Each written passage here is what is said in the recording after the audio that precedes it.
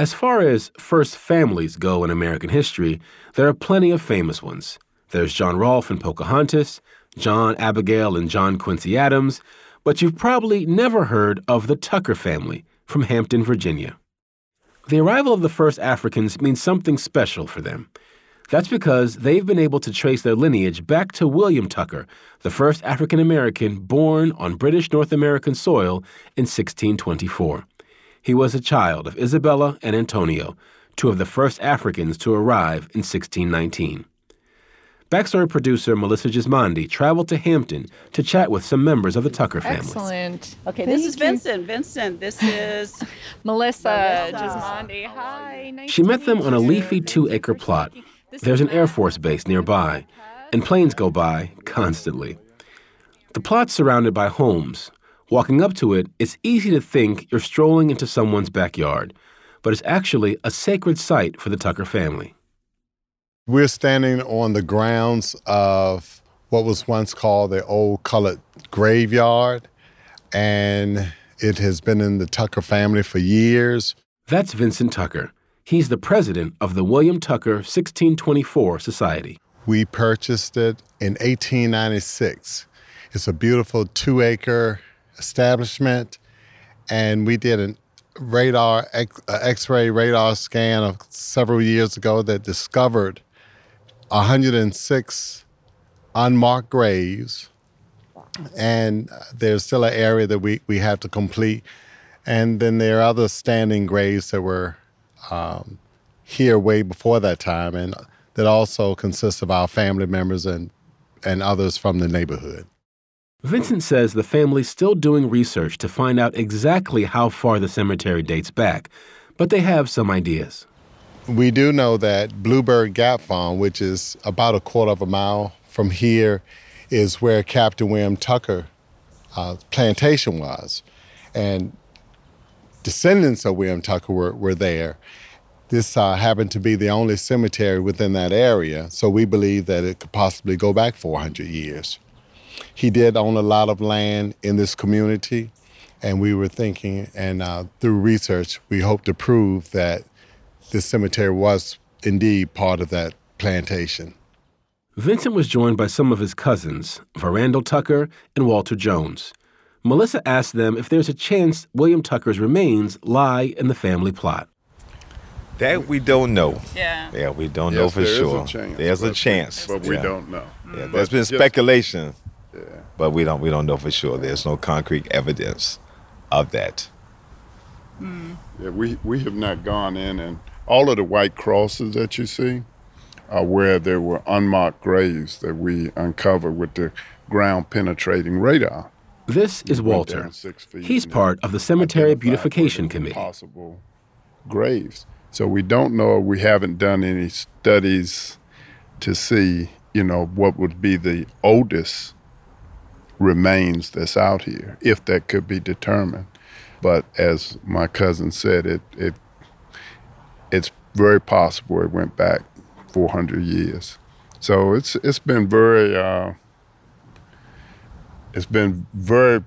we're very proud to find and uncover a lot of this history and be able to share it with the country. One of the historians that came out a couple years ago was able to share that Africans, when they were buried, they may not have had markers. And one thing that they did was they planted a seed for a tree at the location of the where someone was buried. And as you can see, this cemetery is spattered with trees everywhere, not to mention the ones that have fallen over and have uncovered different things. Walter explained that one of those discoveries turned out to be quite extraordinary. So right now we're walking to the edge of the cemetery where there were markers, and you can see there's a lot of crosses and a lot of indentions where there are unmarked graves that we were able to uncover. As I mentioned, there were several trees that were planted where there was Africans buried, it's believed. And As you can see, the one with the cross there represents an area that I was clearing because thinking I was doing the right thing to clear certain areas to make it easier to clean. And what we uncovered was the remains of a skull right on top of that mound almost. So it's believed that the roots and the trees that have came up or pushed up, pushed the body to the top. And after finding that, we took it off to Richmond and had it evaluated to see the age and ethnic background, and it turned out to be an African-American female, approximately 60 years old. And we dedicated this area and buried the remains there. So we felt that we had a ceremony out here, and several dignitaries came, and everybody honored what we were doing and respected that.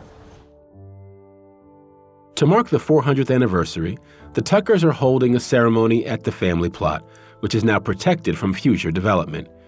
For them, this anniversary is deeply personal.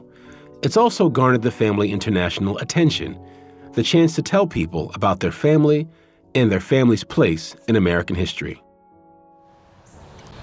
I'd just like to start off just by saying that this is our birthplace. This is where we came, 1619, and this is the cemetery that's closest to Captain William Tucker's property that we know of.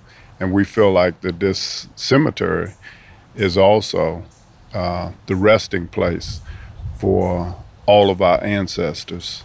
So we need to understand and respect all of the contributions that our ancestors made, and I'm sure there's other views on that as well. So do you mean the contributions of building America? Yes. With our sweat and blood and tears. And not just, and starting off here, building the colonies that were getting started, and then over the years, what we've done. But this is the birthplace, this is the beginning, and the contributions have started right here, and that's significant to me. Right, because with the arrival of the 1619, back then they didn't have technology. So a lot of things, the labor that they put into it, and even with the thinking process, how the entrepreneurship, how they were thinking to invent, because a lot of African Americans invented a lot of things, resources that we use on a daily basis today. And a lot of it really has not been recognized like it should have been, but it all started from the arrivals. This is a gateway to let people know that this piece of history is a very significant piece of history that needs to be recognized, and the truth needs to be told. And it's very real, saying that it wasn't recognized is very important, and it's never been compensated. And that's something that should be considered going forward. Who's going to help tell the story? Who's going to help fund to tell the story? Who's going to look even further towards reparations and other things to support and lift us through the work of our ancestors to a place where we can stand on even ground. And this is American history that we like the country to know. This is just not about us. It's American history. They need to know that wasn't talked about in school, and it needs to be reinforced or told. They need to put more emphasis on this piece of history because it's the beginning of the arrival. I mean, just how significant can something like that be? It's just so. As the stories are shared, and as we continue to do research into our family, there are a lot of branches to this tree, and so to hear different stories of what happened to our family, bits and pieces, makes it real. And it's not just us. we're all descendants from one family or one branch or another. So to talk about those stories, to hear those stories, sometimes it will bring tears to your eyes, because it's not just a story that you read in the book. It's your family and things that we endured over the years of slavery, and those who were free, and, the labor that was put into building America. It's a lot more there than chains and, treated as savages or things of that nature. It's deep. So all of that goes through my mind when I think of others, And it's inspiring. Not only did it inspire us to push through and clean and do the x-ray and to do our own research, but it's inspiring all African Americans to look at their own roots and past and find out the connections that are there and how much history they can uncover. That was Walter Jones, Verandel Tucker, and Vincent Tucker, with Backstory producer Melissa Gismondi.